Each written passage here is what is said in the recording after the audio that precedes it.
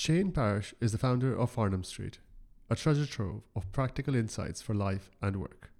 He joined me to discuss lessons from his new book, Clear Thinking, a simple guide to making smarter decisions each day. Let's begin with a story about a person we both admire, the Nobel laureate physicist Richard Feynman. One day he got a phone call from a hotel. "Mister, are you Richard Feynman? We have a radio that doesn't work and would like it repaired. We understand you might be able to do something about it." "But I'm only a little boy," he said. "Yes, we know that, but we'd like you to come over anyway." So Feynman went over there with a big screwdriver in his back pocket. He didn't know anything about radios, but noticed that it wasn't plugged in right. It was the time of the Great Depression, and Feynman got more repair jobs because people didn't have money to fix their radios. His skills improved as he encountered problems with ever-increasing difficulty. One time, he meets a guy who is obviously poor. His car is a complete wreck, and his house is in a cheap part of town. "What's the trouble with the radio?" Feynman asks.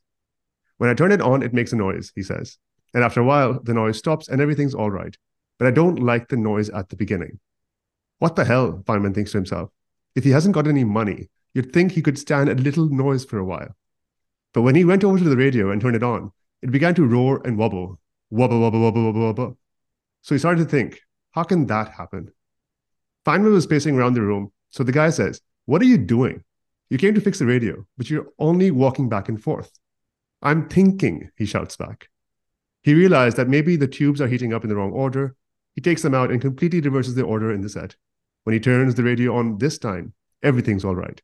It plays perfectly. No noise. The guy was shocked. The whole idea of thinking to fix a radio. A little boy that stops and thinks and figures out how to do it. He never thought that was possible. He kept telling everybody what a tremendous genius the little boy was. He fixes radios by thinking. Shane, you are now an authority on clear thinking and decision-making. What are you trying to fix? It's a big question to start off with. I think, I'm trying to help the world become a better place and for everybody to become the best version of themselves that's possible.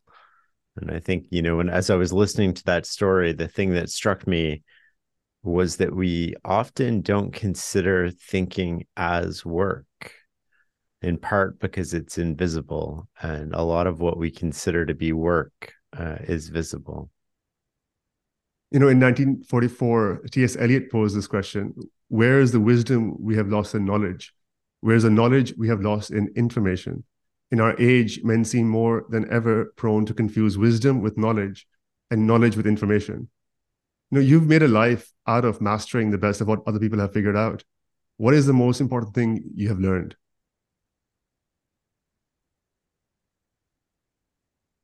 I think the most important thing I've learned from other people is to go positive and go first. And if you sit back and you wait for the opposite and you wait for somebody to come to you and tap you on your shoulder and say, "Hey, I recognize you have all this potential and, I'm going to give you an opportunity."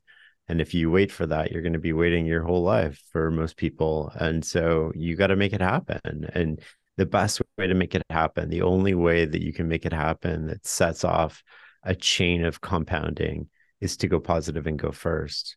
And the reason that compounding is important is that we know that all the advantages from compounding come at the end, not the beginning.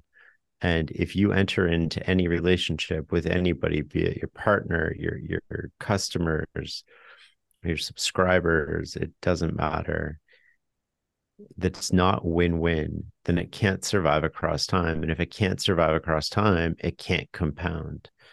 And I only want to be involved in things that have a chance at compounding. I think that allows for a lot of speed later, a lot of trust, a lot of velocity.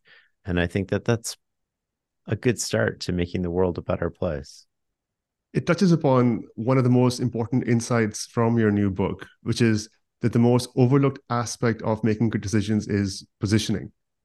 You write, one reason the best in the world make consistently good decisions is that they rarely find themselves forced into a decision by circumstances.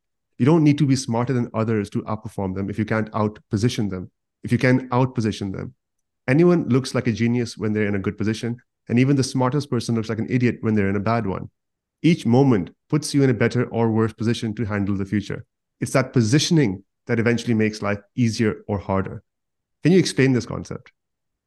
Yeah, positioning is the biggest aid to judgment that I know of.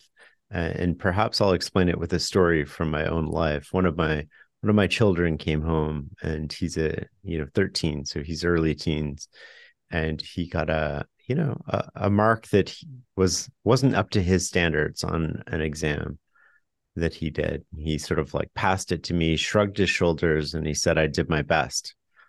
Now, I know from playing sports that the moment to have a conversation with him is not in that particular moment. Everybody's too emotional. You're not really in charge of what's happening. He's definitely not in charge. He's 13. He's got a lot of emotions about this. He probably feels embarrassed by it. He feels all these things. So I wait for things to calm down. And, before bed, we're lying down, we're cuddling. And I was like, I want you to walk through. You said you did your best. I want you to walk through that in detail. What does it mean to do your best? And he looked at me funny, and I said, no, like, humor me here. And he's like, okay, well, I went to school, and my test started at 10, and I read all the questions, and I looked at all the points, and I allocated my time accordingly, and I answered the questions to the best of my ability. And I said, that's really interesting. A lot of adults think about life that way. They encounter a circumstance and they do their best from that moment forward. Now, I want to just humor me for a second. Let's rewind 72 hours before your test. Did you study effectively? No. Why not? I was playing video games. Okay, so you didn't study. Did you get a good night's sleep the night before a test? No. Why not? Because I was cramming. I started studying at like 10:30, so I was up till midnight. Okay, so you were cramming. And then what happened in the morning? Did you eat a healthy breakfast? No, because I got up late, so I didn't have time to make a healthy breakfast. Did you get into a fight with your brother right before school? Yeah, I got into a fight. Why'd you get into a fight? Because I was late. So we were both using the bathroom at the same time. I was angry because I didn't get enough sleep. We started yelling at each other. I'm like, okay. So were you playing on easy mode or hard mode when you sat down to do that test? Hard mode. Okay, but you control all of these things. So all of these things that we just talked about, that's your position that you're in at the moment circumstances come. Now, sometimes you know what circumstances are coming, so you can prepare. And preparation is sort of a subset of positioning. So preparation happens when you know the future. I can prepare for this test. Positioning is a broader concept that relates to, I don't necessarily know what's going to happen or when it's going to happen, but I want to be positioned to survive and thrive no matter what happens. Now, you can think of financial crisis for investing as something that we know is going to happen again. What we don't know is the timing. So we know that it probably pays to be positioned at all times for these things. We don't get a warning. There's no, hey, you got 2 weeks, go home, get ready, batten down the hatches. It's coming. It just happens. And we have to meet life where it is. And so when I think of positioning, I think it's the biggest aid to judgment, because what happens if you're forced to sell your house? If Warren Buffett levered up and, he was forced to sell something, he's not going to make good decisions in those moments. Part of the reason that he doesn't put himself in that situation is that he's never forced by circumstances into making a decision he doesn't want to make. And if you think about a lot of your worst decisions, the ones that really bite you, you feel like you have no alternative, or you have like one shot, but it's like a Hail Mary and the odds are low. You don't get to take base hits or doubles or triples or home runs. You're just really, really trying to survive in that moment. And while you're trying to survive, somebody else is thriving. Carl Jung said, until you make the unconscious conscious, it'll direct your life and you will call it fate. You refer to these as our defaults. I quote, the defaults narrow our perspective. They narrow our view of the world and tempt us to see things as we wish them to be, not as they are. When the defaults conspire, we react without thinking. People who master their defaults get the best real world results. So how do we make our defaults obvious, and how can we best manage them? Well, so the four defaults you're talking about are sort of emotion, ego, social, and inertia. And those are the four I talk about in the book. And emotion, just to give people an understanding of how we're approaching this, think of anger, think of embarrassment, think of um, being sad. In those moments, you're not really thinking clearly. You're more prone to letting circumstances think for you. Ego is another one. When you want to be right, when you think you're right, you ignore evidence to the contrary, frequently confused with hubris. Social happens in two ways, but mostly it goes back to biology and our self-preserving biological instinct. We want to please other people, and part of that is an unconscious desire to fit in with the group. So we don't want to be the one that rocks the boat. And that makes us say yes to things that we don't want to say yes to. I mean, who hasn't said yes to somebody in person, to something that they really don't want to say yes to? And inertia is sort of like we just keep doing the things that we've always been doing. And so when you think about these things, what they have in common is that these are situations or circumstances that tend to think for you. So if you're you're emotional and you're sort of like having a bad day, you're not thinking as clearly, if you're thinking at all, in those moments. And so what happens is you tend to make really poor choices because you're reacting without reasoning. Now, this relates to positioning because these are the three sort of concepts of the book. There's positioning, there's defaults, and then there's thinking independently. Those are the three sort of like thrusts. And if you're in a good position, and a good position means, you got a good night's sleep, you weren't out late drinking, you invested in time with your partner, all of these things. Well, you are still going to get emotional, but it's a lot easier to manage that emotion in those moments. And if you look at most books that talk about getting control of your emotions, I don't understand the approach they take, because it's like, okay, recognize that you have anger, hold your breath. Okay, now choose not to be angry. And it's like, whoa, what? That might work like 10 or 15% of the time. But in the real world, that doesn't really help anybody. I mean, it feels good to read, and you sort of, it's a bit of mental masturbation going on there, but it doesn't actually change behavior. And so what does change behavior is if you're in a better position when you encounter those things. And another thing that changes behaviors is sort of like, well, how do I make it harder to get upset? Right. So like, what things in my life constantly upset me? Can I avoid them? Can I create rules around them? We talk about automatic rules. Same as social. Like a great example of an automatic rule around social is when I was talking to Daniel Kahneman at his penthouse in New York. He's on the phone and he's talking to somebody. And towards the end of his call, he said, my rule is I don't say yes on the phone. And then he hangs up and I'm like, what is this? What is this rule you speak of? What is this? Help me understand this. And he said, I like to please people. I tend to please people. So I found that I was saying yes to things that I didn't want to say yes to. And so what I wanted to do is create an automatic behavior in my head that circumvented my own automatic behavior. So I don't have to think about it. It's an unconscious behavior. And that unconscious behavior changes his default or his desired behavior into his default behavior. And I think that that's a really powerful concept. And I remember joking with him and I was like, I know you have a Nobel Prize and you've studied cognitive biases for 65 years, but dude, this might be the most powerful thing you've sort of ever come up with because you figured out how to rewire your brain. And the interesting thing about rules is people don't argue with rules. You don't argue with your own rules, even if you create them, and you don't argue with other people's rules. You might not like the rules, but you don't argue with them. You might not like the speed limit on your highway, but how many of you have written into the local office and petitioned to like have it changed? So you don't argue with it. You just sort of like look at the rule.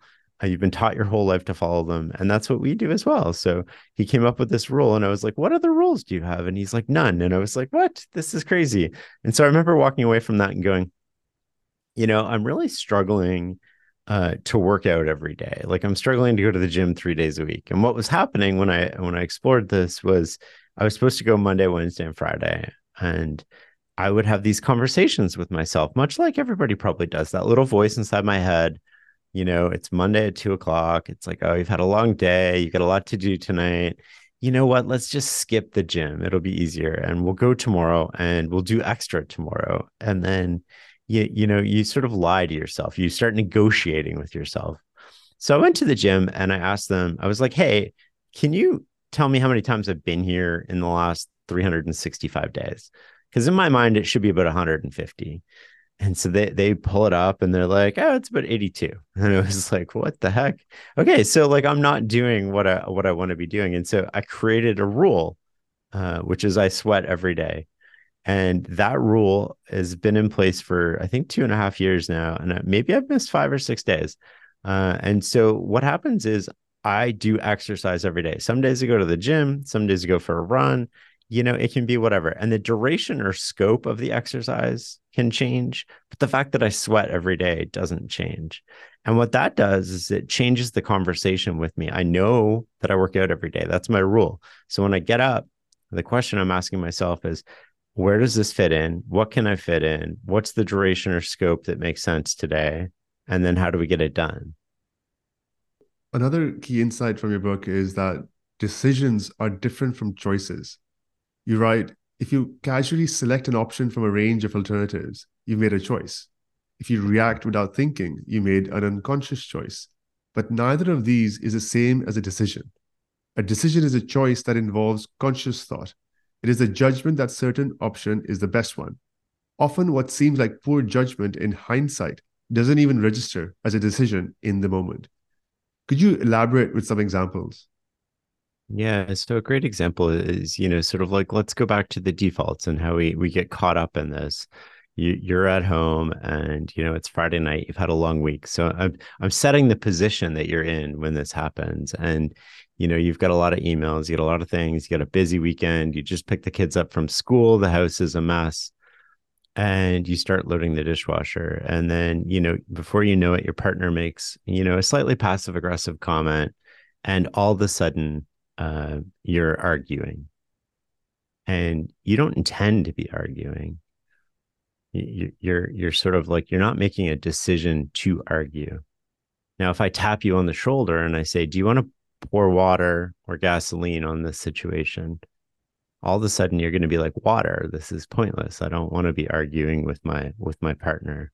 And so often these are the ordinary moments that get us into trouble. Now, you can play that out in two ways. If we imagine a fork in the road, on one hand, we continue down this passive aggressive, goes to aggressive aggressive, goes to probably shouting, goes to not talking to each other, goes to a ruined weekend, whereby you have to spend a lot of time just getting back to where you were Friday morning. A lot of time investing in that relationship. And if you take the alternative path, which is, hey, I'm going to put water on this and just walk away and let it go. It doesn't mean anything. And that's more of a decision in that case. Then what happens is all the time that you would have spent repairing your relationship, getting you back to baseline, can now be invested in your relationship, in your family, into work, into anything. And we don't think about it like that. So we sort of like these moments where we just react without reasoning, they often just become these minor choices. But what we really want is to consider alternatives and think about things. And for the most part, the best way to do that is just to insert a little pause between action and stimulus and response. And that's what we're trying to do with some of these tricks. Now, if you can do that, that's great. And that's one way to solve this problem. Another way is to have all of these rules around, like, okay, we catch ourselves doing passive aggressive behavior and we call each other out on it. And our rule is we stop. Our rule is we go for a walk. Our rule is, whatever. You come up with a rule that works for you guys.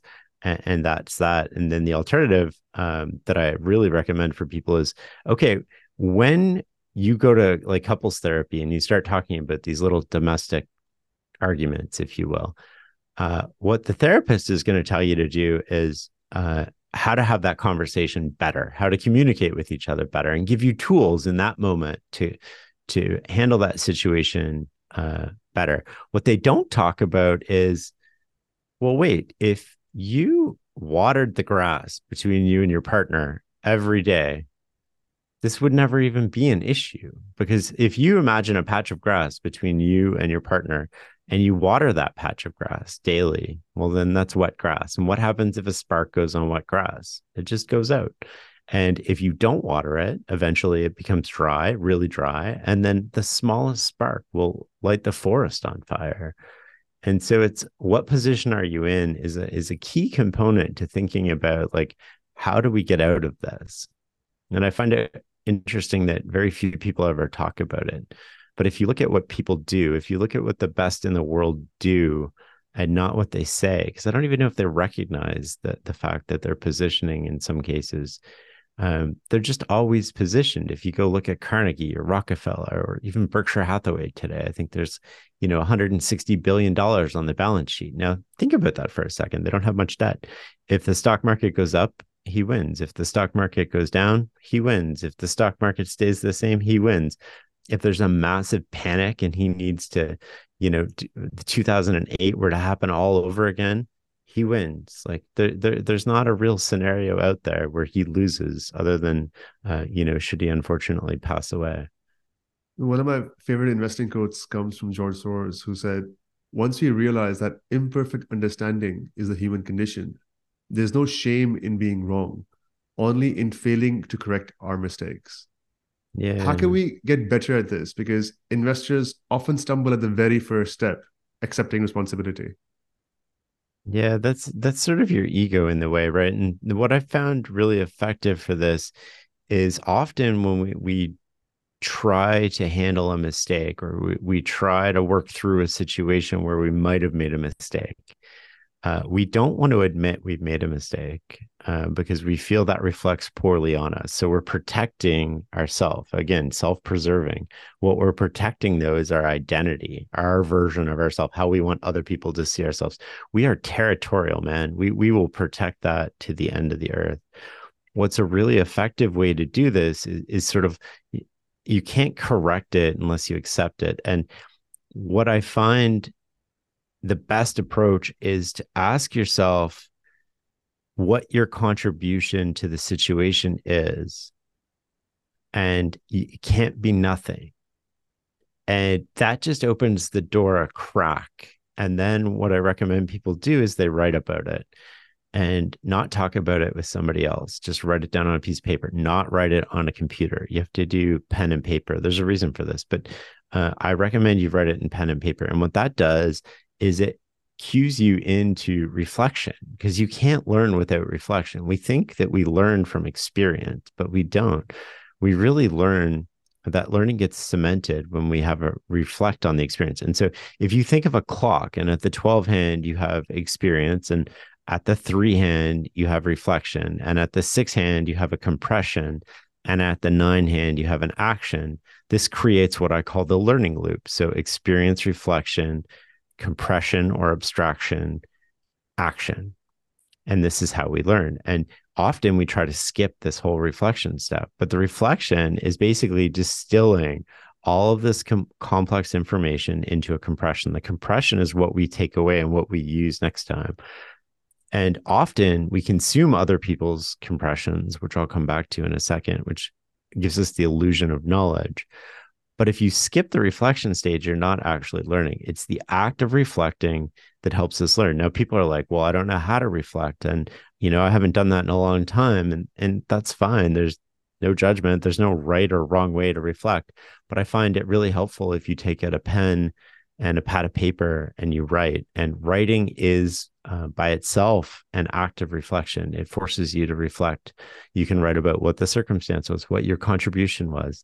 And your contribution can't be zero. And I sort of learned this with my kids again. I would ask them, what's going on? And they're like, he said this and he said this. And, it's like the blame game. Nobody's accepting any responsibility for the situation. They're just pointing finger. Well, this is what adults do all the time, right? I see this in the workplace. I see it with the companies that we're invested in. I see it with the people we work with on occasion. And so how do we get out of this? And I'm like, okay, well, you each have to go to your room for 30 seconds, write down on a piece of paper what your contribution to this is, and come back. And your contribution can't be nothing. And so, they go to the room, they'd write down their contribution, and that opened the door to a conversation. And that was all it took to sort of like actually have some learning. And so there's no hope if you can't sort of reflect on it And then the third step that I talk about in the book is commit to doing better. I mean, you have to, that's the compression angle to learning, which is like, in this situation, next time I will do something different. And then you need to repair your relationship or repair the situation the best you can. So it's not about just moving on and making it better.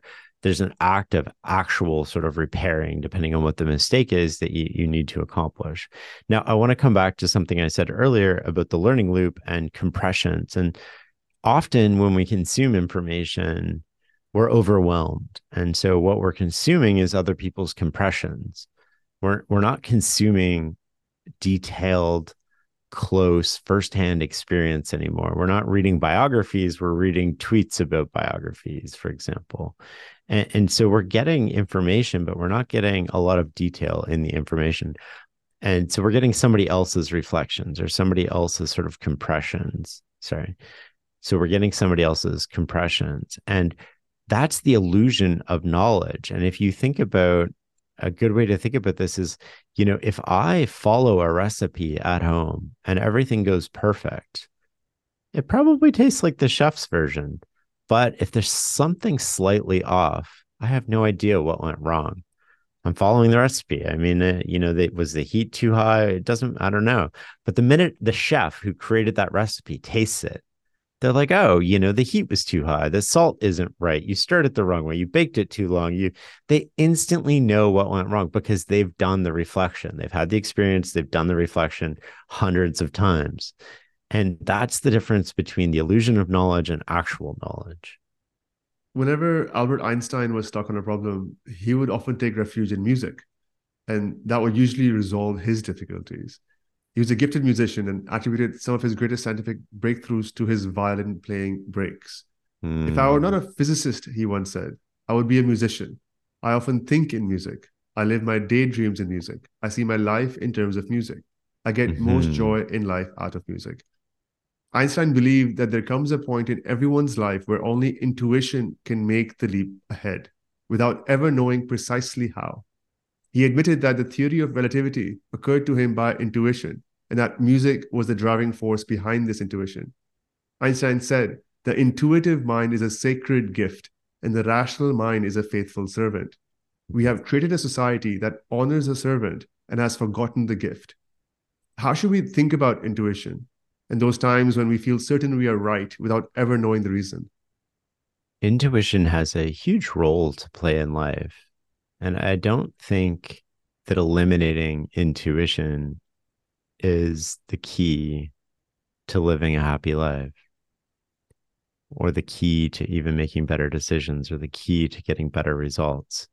I think you need to know where you are on the spectrum between intuitive and rational. And then you also sort of like need to know where your intuition is at in that particular thing. We all have better intuition about certain things than other things. Do you have an edge in this intuition? And if you listen to sort of the repeatable research around intuition, what seems to matter for intuition as we know it and as we understand it today is a constant, a lot of reps, quick feedback, and a constant environment. So 3 things. Time between action and feedback is low. Environment does not change, and you get a lot of reps at it. In a lot of the things where we actually have an intuitive idea and an intuitive sense, we don't have that definition of intuition. The environment's always changing. The time between feedback and response is quite large, and we don't get a lot of reps in these things. And I think the key is to just being conscious about whether you're following your intuition with a bit of rationality involved, or you're just blindly following it. And those things lead to very different paths. Einstein's approach, as you were talking about that, I don't think he was blindly following it, but I do think that the intuition was his idea. But I think his rational brain, like his intuition, lined up with everything else he knew about the world, and he just sort of took a different perspective into things. And I think that type of intuition is super powerful. I think the intuition about making split-second decisions, the way that we hold up leaders to be decisive and judgmental and powerful and to know what they're doing. I think that's the intuition that gets us in trouble. And that's the intuition where we need to check it a little bit. And the way to check it is really just to insert a pause most times between, again, stimulus and response, but the pause between to let your conscious brain sort of like have a go at it, not just your unconscious brain. But your unconscious brain is way more powerful than your conscious brain. So it probably has a lot of knowledge that we haven't even begun to learn how to talk about. What about the heart? I mean, where's the heart in all of this? I mean, we often denigrate the emotional heart for the logical and rational brain. But as Milan Kundera put it, when the heart speaks, the mind finds it indecent to object. In a well-known Hadith Qudsi, God reveals, I, who cannot fit into all the heavens and earth, fit into the heart of the sincere believer. We cannot think our way to God. In his poetry, Rumi implores God to open his heart in the way that he causes the rose to expand in full-blown beauty, not his brain. Confucius says, wherever you go, go with all your heart. The timeless wisdom of the great prophets, saints, and the poets all point to spiritual intelligence, which resides in the heart. How do you think about that? Definitely. Well, I think of heart sort of as intuition in a lot of ways. It's not something that you can reason your way into, and it's not really something you can reason your way out of in a lot of ways. I think it's a powerful force that we want to be aligned with. Ideally, you want your head and your heart and you want everything aligned together, and then it's really good. Sometimes we do just have to follow our heart, though, and that's part of growing up, and it's sort of part of life, and it's part of the beautiful aspects of life, and it's part of the sad aspects of life sometimes when you get your heart broken. When do you feel most in tune with yourself? Like, when do you have most clarity?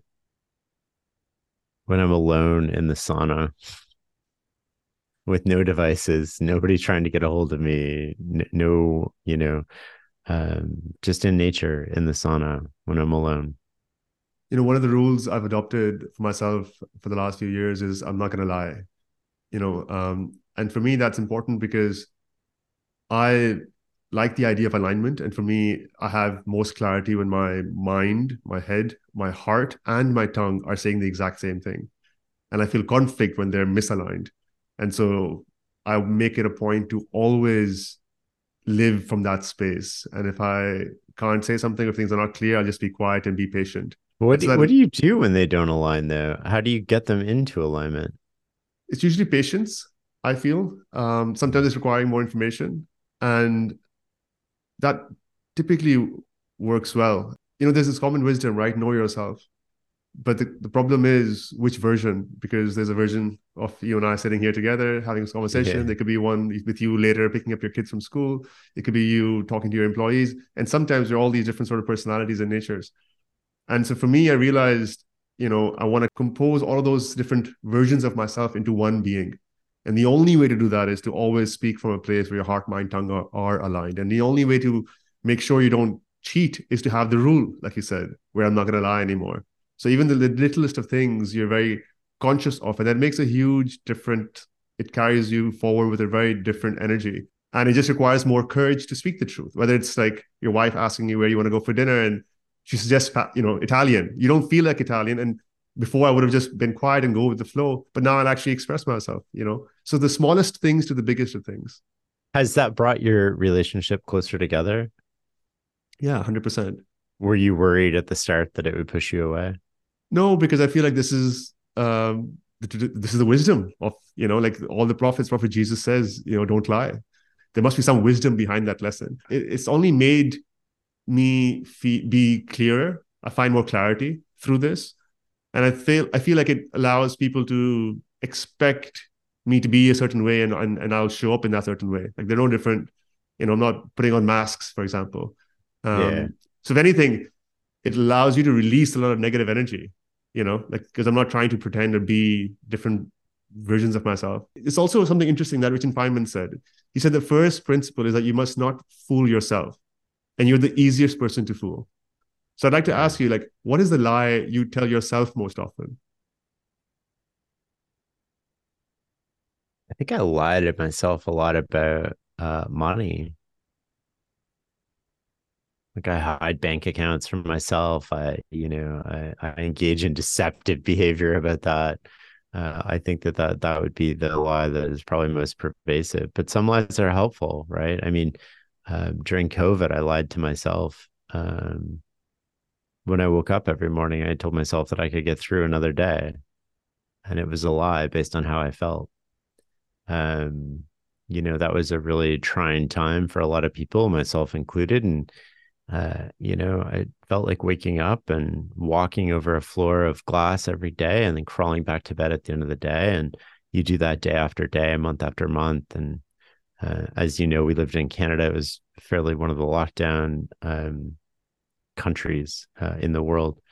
And I would just wake up and I would lie to myself and tell myself I could do it. And I know it was just a lie. It was just words, but at the end of the day, that lie helped power me through to the end. And by the end of it, I was like, I could do this every day for the rest of my life if I had to, but I'd be lying to myself every day. But it seemed like an effective use of lying to ourselves. So maybe it can be good, maybe it can be bad. I think there's multiple sides to that. You're right. The quality of what you pursue determines the quality of your life. We think things like money, status, and power will make us happy, but they won't. Knowing what to want is the most important thing. What are Yeah. you pursuing? Oh, like I just play by my own scoreboard. I'm super lucky to be able to do that. I want to, like I said earlier, I want to leave the world a better place. I want to help people become the best version of themselves. I want to be an amazing father to my kids, and um, I think that I those things are important to me, and it has nothing to do with money or status or fame. I think, you know, I don't think it's pursuing those things per se that get us into trouble, because that's implying that they're wrong to pursue that. And I don't believe that people are wrong to pursue that. I think what gets us into trouble is blindly or unconsciously pursuing what other people tell us to pursue. And so if you want to pursue money, power, fame, I mean, go for it. Like go all in and be conscious about it and know the trade-offs that you're making, and you fast forward to the end of your life and play it out. And if you want to make that, then man, you got to go all in and do it. And I think too often we go after these things and they're not the things that make us happy. They're not the things that make us individually happy. And um, that is sort of the lesson from the people that are nearest to death. I read about Carl Pilmer's book a little bit towards the end of Clear Thinking. And the biggest lesson is that people regretted playing by other people's scoreboards. And, other people told them what to pursue and they just blindly pursued it. And they woke up one day, and usually it happens sometime between 50 and, 80. And you've recognized you've been chasing somebody else's path for a long time. And it feels hollow. And it's an interesting sort of feeling when that happens. And I think that we get caught up in that. And so just be conscious about it. And there's a great story about, Ebenezer Scrooge, right? Like, who did we know that got everything that he wanted? But the way that he went about getting those things was equally important to going after them. So he went after what he wanted. And in his case, the difference was he went after that in a way that was mutually exclusive from living a life of meaning. And that's what caused the problems for him. And that's why he wanted a do-over. So if you're going to go after money, power, and fame and all these things, or whatever you decide to go after it in a way that is sustainable and in a way that is going to win in the long term, not just the short term. And I think that if you change your approach, thinking long term eliminates a lot of poor behavior, whether you're talking to an employee or whether you're talking to your partner or you're talking to the person at the coffee shop. If you just go into every conversation with the mindset like, this person is going to be in my life in 10 years, it'll change your tone, it'll change your approach, it'll change the kindness which you have in the conversation, it'll change the whole feeling of that conversation. And I think we also have to be careful about how we accomplish our goals. Your website, Farnam Street, is a treasure trove for practical insights. One thing that I'm truly grateful to you for is introducing me to the concept of entropy. It has radically changed the way I see the world. Entropy is this idea that everything tends toward disorder and chaos. Once tidy rooms become cluttered and dusty, strong relationships grow fractured and end, formerly youthful faces wrinkled and hair turns gray. Complex skills are forgotten. We start out hungry and ambitious, but as we age, we become comfortable and complacent. Businesses stop growing and reach the point of maximum entropy, bankruptcy. Entropy is always increasing. Stated in another way, the availability of energy is always decreasing. This is why life seems to always get more difficult and complicated. Energy flows through into all areas of our life. If we feel lethargic and depleted, we can't do a great job with our children because they have far more energy than we do. Maintaining our health, relationships, careers, skills, knowledge, societies needs a never-ending effort, and this requires more and more energy. You put it best. Disorder is not a mistake. It is our default. Order is always artificial and temporary. The existence of entropy is what keeps us on our toes. How do you fight back the tide of entropy? It's interesting because I've been thinking about this a lot in a context that I haven't written about yet. So my thoughts aren't fully formed. And I've been thinking about it in terms of simple to complex. There's there's a huge advantage in life to keeping things simple. But the default over time is that things get more complex. And you have to expend a lot of energy to reduce the complexity and get back to simplicity. And that energy often comes in the form of not buying things, not doing things, eliminating things, reducing things, focusing on what's important at the cost of other things, choosing what's important. And I find it really powerful to think about this, which is the default state that we want to be in is simple. We know simple is good. It's good for our brain. It's good for our lives. It's good for speed. It's good for happiness. And yet there's a natural sort of complexity that creeps in over time. And yeah, how do you think about this? Because I mean, I've only been playing this around in my head for a couple of days, but I've been thinking a lot about that in terms of I'm looking at 2024 and I'm like, how do I reduce the complexity in my life? How do I reduce the touch points, the surface area? Not the surface area in terms of online and people finding us, but the surface area that I have to be involved in. And what does that look like to reduce that? And where do I get the biggest bang for the buck? And how do I do better at the things that I'm doing and not take on more work and just do higher quality? Because we live in a world where online, if you're 1% better, it's not a linear sort of outcome in that, that 1% better can turn into hundreds and hundreds of thousands of more followers or audience or influence or whatever your sort of your weight is, or the ability to affect people's lives. And so I think about that a lot, and I've been playing around with this a lot this year, but I'm curious to hear your thoughts. And the way I think about entropy is more in terms of one, energy levels, right? Am I pouring energy into this relationship, into this business? And also catching my own tendency of active versus passive, right? Where am I just passively expecting things to happen? And how can I solve for that, right? So my coaching relationship is very important to me because that forces me to really challenge myself and not be complacent or passive. In my time with my children, am I just passively expecting us to grow into a good relationship, or am I actively doing things together and just being with them? If I'm shouting, it's not because of something they did, it's just because I have less energy than them, right? They're doing something, they're noisy, and I can't get myself off the couch to meet them at their eye level, so I'll just raise my voice because I can't raise my energy. Right. So it's really just an energy game. And how do you feel enough energy, get enough rest and renewal? And I think same thing with my wife as our kids are growing older, different ages. It's challenging. We're at the 11-year mark, and I'm finding a lot of my friends are getting divorced or having difficulty in their marriages. So how do we keep this going? And because we want to have a long, fulfilling relationship. And I think it just is that mindset shift from not allowing things to just happen passively, but to actually actively see the part you play and taking control of what you can be responsible for. That's made a huge difference for me, at least. Interesting to me, though, is a pivotal realization in my journey as a parent has been that what matters in how our children turn out is how we turn out as parents. And I've come to realize that my three daughters are here to usher in my spiritual development. While I anticipated imparting life lessons and fostering their growth, it's astonishing how in reality they're the ones forcing me to evolve into a better person.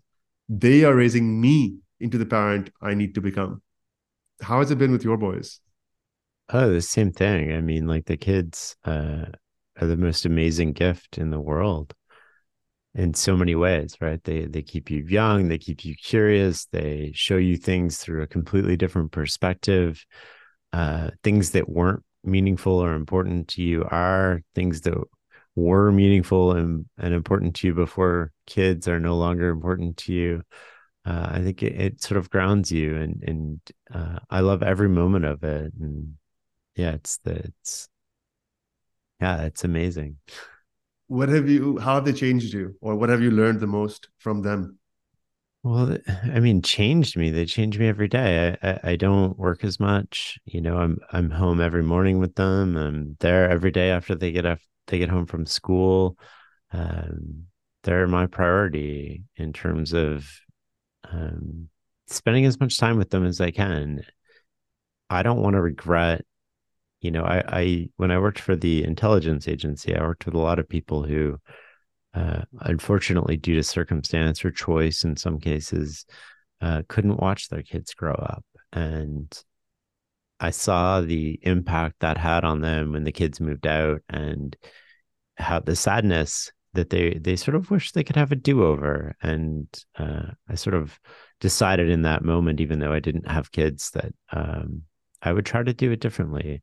And that meant spending as much time with them as I could. And they're teenagers now, so they also need their own freedom and their own independence. And there's a balance to be had there.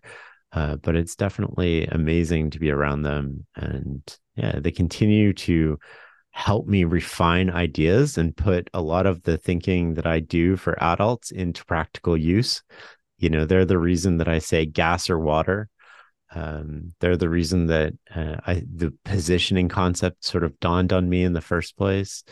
It sort of clicked, right? I was studying all these people and I could see it, but I couldn't really articulate it until my own kids and talking to them about it. And that was the powerful sort of moment. And then that's where we came up with the idea of easy mode or hard mode. And so, positioning is a big concept for kids, and, it's a big concept for adults. But if we think of it as like, how do I put the game on easy mode tomorrow? Or how do I move it towards easy mode from hard mode? And you think about the things that you can do. And a lot of them are just common sense. We just convince ourselves that we're smarter than we are, or that we can change, we can make an outcome happen faster than it otherwise naturally would. But the best things that you can do for positioning that apply to almost everybody is sort of like sleep, eating well, saving money, not having as much debt as you're probably prone to having, investing in your closest relationships. All of these things sound, pretty boring when you talk about them, but they're such a key critical component to success, no matter how you define success. And it makes everything else tomorrow a lot easier if you do that today. What is your definition of success? I think that if I pass away and people think that I helped make the world a better place, and the people closest to me loved me and said that I was always there for them, and I wasn't always nice, but I was always kind, and I challenged them, and I sort of wanted the best for them, and I was their biggest fan. I think that all of those things would be amazing. Um, but I don't know, it changes, right? When you're 20, you have one idea of what success is. And when you're 30, you have a different one. And in 5 years, I might have a completely different idea of success. And if I can raise independent kids, I think that who are happy and healthy, I think that's a success too, in a different way, right?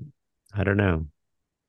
I As a tend not final, to think about these big questions. but isn't it important? Like you said, if you want to have a long-term Well, vision for your life? Like you need to challenge yourself well, with these questions. sort of like I ask them right on the podcast all the time. I ask every guest, how do you define success and what is success for you? And I think in part it's because I don't have a good answer for me. And so I'm like Mm. searching for bits of wisdom in other people's answer that I can amalgamate into mine. And, I have a shadow of what I think it is, but I don't have the crispness around the image. It's like, it's not a 4K image. It's like an abstract sort of silhouette, if you will. As I listened to your answer, it reminded me of Peter Drucker, who often liked to ask this question, what do you want to be remembered for? And I sat with that question for a very long time and I couldn't answer it.